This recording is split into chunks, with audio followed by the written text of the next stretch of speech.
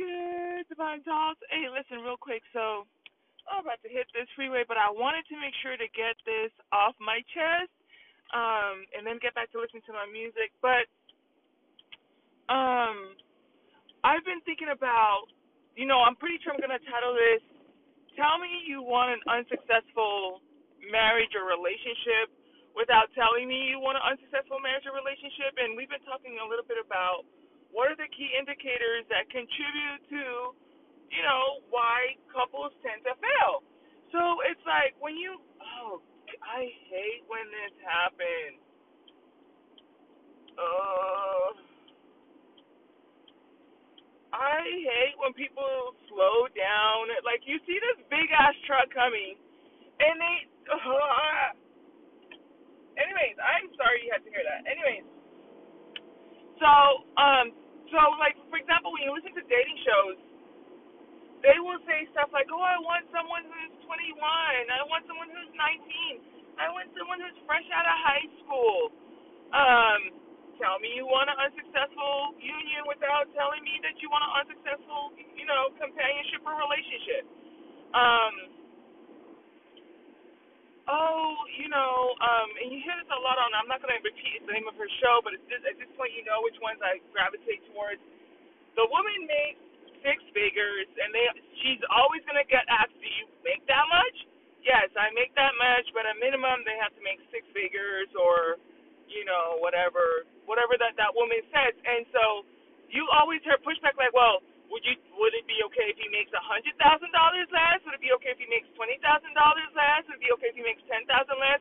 And so you're like telling this person to widen the gap to get a relationship, but it's not a quality relationship. Like, ask that person if they're. I mean, it comes down to like, how bad do you want peeing? Is basically what it comes down to. Which I mean, teen, you can get it for anything, for anywhere, easy come, easy go.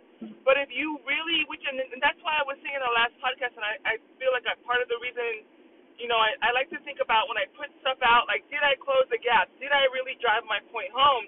When I was saying, like, if you go for what you want and really think about the core of what you want, because when women, especially black women, want a relationship so bad and they want children so bad, it's not that I'm telling you you can't have it. I'm saying, like, if that's really what you really want, why would you go to something that doesn't produce those results?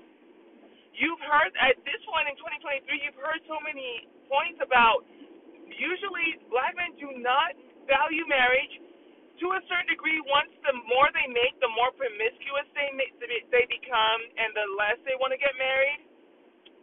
And then of those that do want to get married, they're not even checking for you. Why would you?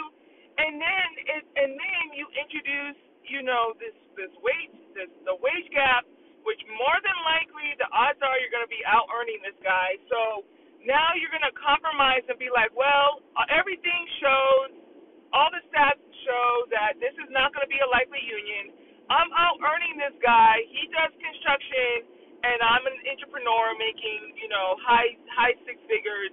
But I'm going to settle for someone because somebody asked me to widen the wage gap. Like, come on, y'all. Tell me you want to, if you want a relationship, go for what the studies show. If you want a healthy relationship, go to the communities that value that. And I get it. I really do get it, because at one point it was me, and I understand that no one else really goes through that, because in the Hispanic community, what it comes down to for them is trying to decipher between the riffraff and someone, a family-oriented man. They have their own issues too. Trust and believe. I grew up with Hispanic friends type of thing. So, and I've seen it around me. But it's different for them because they can still choose from their men and still have riffraff. I'm of a certain persuasion. Damn, I'm getting to my location hella quick. What was I gonna say? Like, I'm at the persuasion at this point that XYs are XYs across the board. But if you have like Hispanic friends or white friends or Asian or whatever, they, for them it's like, okay, yeah, we have wrist straps in our community, we have throwbacks in our community, but at least I'm not gonna be rejected by my own men the same way that black women are. So I get it, it sucks, but at this point, if that's what you want, you gotta move different. And it's so much more rewarding. There's studies that show that it's so much more rewarding when you make the right decision to move up and out versus trying to like stay in there, trying to force, a round peg into a square hole. It's just, think about it. The next time you put together your list, if you are asking for that wide wage gap, that wide age gap, so not just in salary and income, but also in age, and also some people say in status, right? Then, which is interesting because it doesn't work for a black man and a white woman. There's so many things that make sense why they have such high divorce rates, because that plays a huge component. I want to say it's different with a white man versus with a black woman, but it has to do with the emasculation that comes with a woman having more dominance over a man, and so her having more power as a white woman in terms of status over the black man, and if she's willing to exert it or show her fangs a little bit, then yeah, it's gonna upset stuff. And another interesting thing too, I will say this too, it's interesting, like that graph the last photo that I uploaded. Dang, I wanted to listen to my music before I go here, but whatever. I'm almost there. I'm down there in the parking lot. But it's interesting because at this point you kind of understand why black men climb the dating status ladder that they do, because anytime you pair them with somebody from the outside, that woman would categorically do better if she was with anything outside of a black man. So she goes down the totem pole more with her. It all has to do with your proximity to the black male. So any woman of any category, when she pairs with a black male, her status goes down, right? But he has to try to climb up. So at the lowest of low, he will get with the black woman, but he's gonna benefit way more than the black woman, right? The black woman does better if she goes upward, up mobile.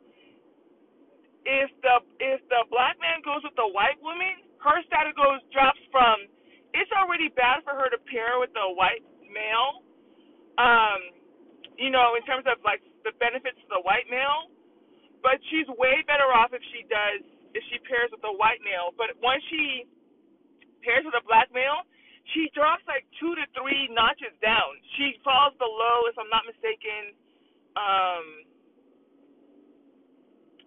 she drops. I have to go back and look at the graph. It was very interesting to look at. So you have, all these things, like if they're telling you,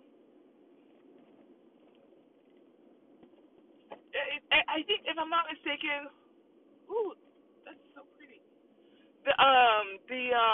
Even like with education levels. So anyways, I think I drove my point home. There's a little bit of construction here going on, and I've pretty much reached my destination.